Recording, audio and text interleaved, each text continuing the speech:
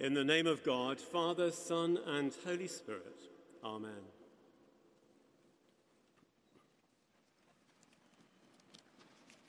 In April 1865, an extraordinary dinner took place on the edge of the Thames marshes, in a building which has been described by the architectural historian Nicholas Pevsner as a masterpiece of engineering, a Victorian cathedral of ironwork. And inside this brick building, seated among beautiful Romanesque-style cast iron ornamentation, the Prince of Wales and other royals sat alongside members of Parliament, the Lord Mayor of London, and the Archbishops of Canterbury and York. What was the occasion that brought such an illustrious group together in such an unlikely place? It was the opening ceremony of the Crossness pumping station, and the diners were sitting above 4 enormous steam engines which had begun to pump thousands of tons of sewage each day from South London into the Thames estuary. And why had sewage become such a prominent political and social topic that it required royalty and churchmen to attend to it? That was because of the Great Stink. Greater London in 1800 had about 1 million inhabitants. It relied on inadequate water supplies with cesspits and rudimentary sewers discharging straight into the Thames and the rivers that ran into it. 50 years later, by 1850, the population had grown to some 3 million.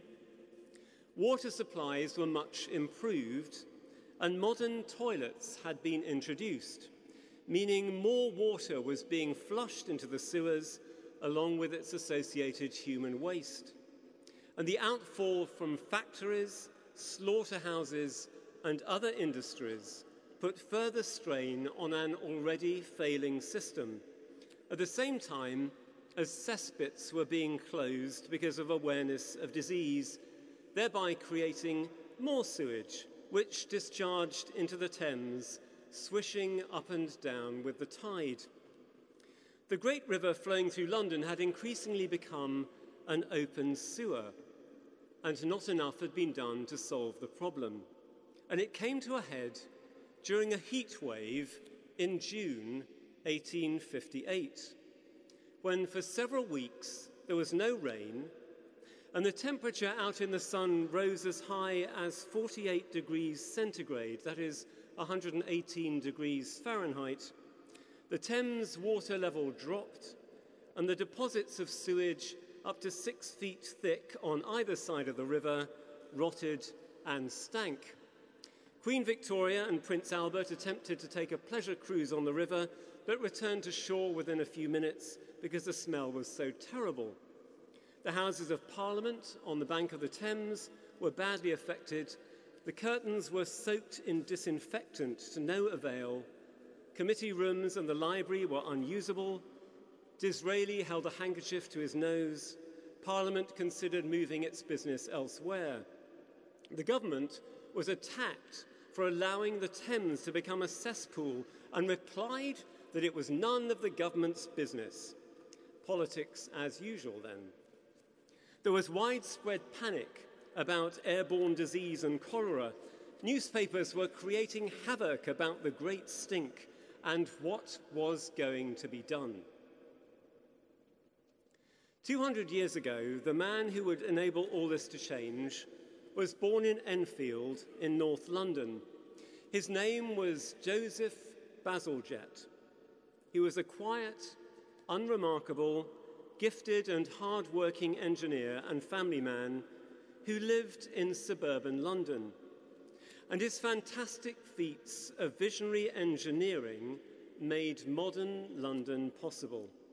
He probably saved more lives from waterborne disease than anyone else in this city's history. He was the chief engineer of the London Metropolitan Board of Works.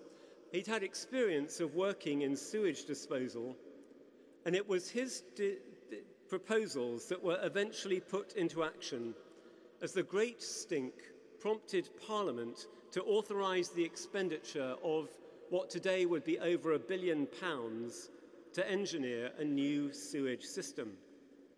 So what did Bazalgette do? He used 318 million bricks to build a system of underground sewers 82 miles long at different heights, running west to east, both north and south of the River Thames, and an 1,100-mile-long network of street sewers to collect all the sewage and take it to beyond the eastern edge of the city and discharge it into the Thames when the tide was going out to take it away from people. At first, it was still raw sewage they were dumping, but in the following decades, the sewage began to be treated and disposed of with greater care. Because the sewage was travelling for many miles, and much of London is low-lying down by the river, Bazalgette installed large pumping stations to push the sewage up, along, and out. And Bazalgette also had vision about the landscape. In order to catch the sewage discharging directly into the river, he created the embankments to north and south that we see today, the Victoria, Westminster, and Albert embankments, narrowing the river, providing space for a new underground railway, now the District Line, as well as gardens and a major road. And Bazalgette, because he was a hard-working, dedicated engineer, personally checked all the thousands of connections to be made into the new sewer system to make sure it would work well and no corners were cut. Part of his genius also was that he thought about the future.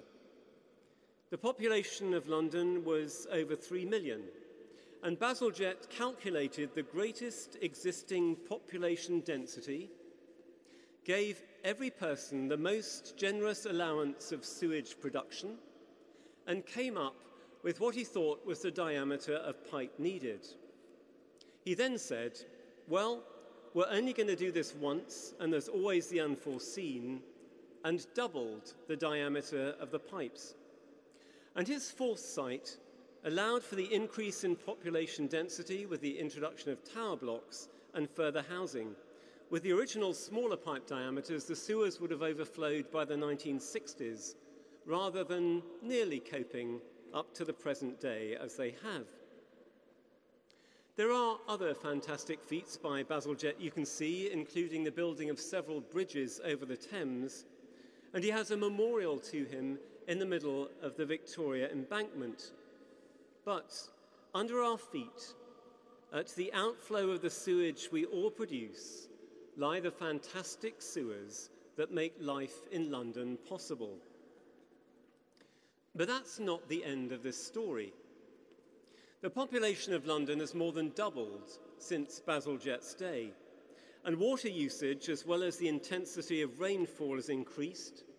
More buildings and less green space has meant less ground to absorb rainwater. And the result is that the sewers can't cope when there's a lot of rain. When that happens, raw sewage overflows back into the Thames. Now, Bazalgette had designed that, and he expected it to happen only once or twice a year in extreme conditions. Today, it's happening on average once a week, with tens of millions of tons of untreated sewage spilling into the River Thames each year. Thankfully, something is being done about it before it becomes another great stink. If you were to go down the steps of this cathedral, walk down to the bottom of Ludgate Hill and turn left to the end of Blackfriars Bridge, on the right you can see a cofferdam in the river which is going to become a new piece of embankment, one of 24 construction sites across London, underneath which is the 10-year Thames Tideway project. It's building a tunnel 16 miles long, 7 metres in diameter, between 30 and 60 metres under the River Thames through the heart of London, using 6 giant hole-cutting machines, and it's costing over £4.5 billion, 4 times the cost of Bazalgette's scheme, but a much more difficult engineering project. Fantastic feats in the field of sewage disposal, thankfully, continue. No doubt, as you listen to this story, you have your own reflections on what we can learn from it. The 2 Bible readings in this afternoon's service do have some relation to these fantastic feats. From the history of Israel, we heard about King Hezekiah, who around 700 BC re-engineered the water supplies of Jerusalem as part of trusting in God to defend against the invaders from Assyria. We have the saying, cleanliness is next to godliness, and good civil engineering makes for healthy civic and spiritual life, as well as personal hygiene.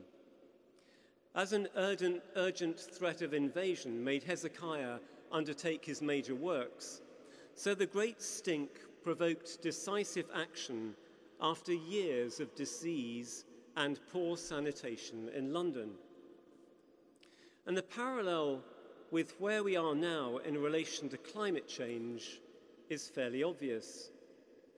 The current protests in London, while not as disruptive as the Great Stink, highlight the urgency of the need to respond now by changing how we live and investing substantially in a different future. In 1858, the government was refusing to accept responsibility to make change happen, but nonetheless, in the end, had to support it. And so we now should be active in supporting and living out in our own lives the huge policy and lifestyle changes needed to live sustainably in the world which God has given us to look after.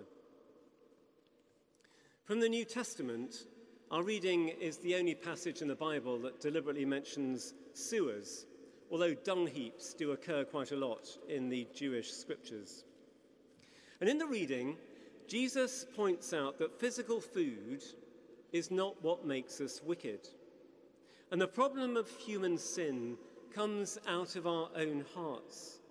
Greed and selfishness, laziness and complacency, pride and violence. There is a great spiritual stink in our world, where exploitation and conflict, corruption, slavery and abuse of people and the environment are all too common, and short-term profit seems more important than long-term sustainability. The Christian faith is that Jesus came to tackle the spiritual and practical problems that lie rotting along the banks of our shared and individual lives, and that the fantastic and challenging love of God is the basis on which we can all engineer a shared and hopeful future. In 1865, there was that formal royal dinner in a sewage pumping station to celebrate a new age of fantastic sewers. And whenever today in London we pull the plug out of a sink or flush a toilet, let's give thanks for the fantastic feats of Joseph Bazalgette and his successors that keep us physically clean and fresh. And let's also commit ourselves at the same time, spiritually and prayerfully, as well as practically, to work within the love of God, individually and together, that each of us and all our world might be transformed for the better. Joseph Bazalgette was not a hero, but a quiet visionary. And if he could change his world, why can't we change ours?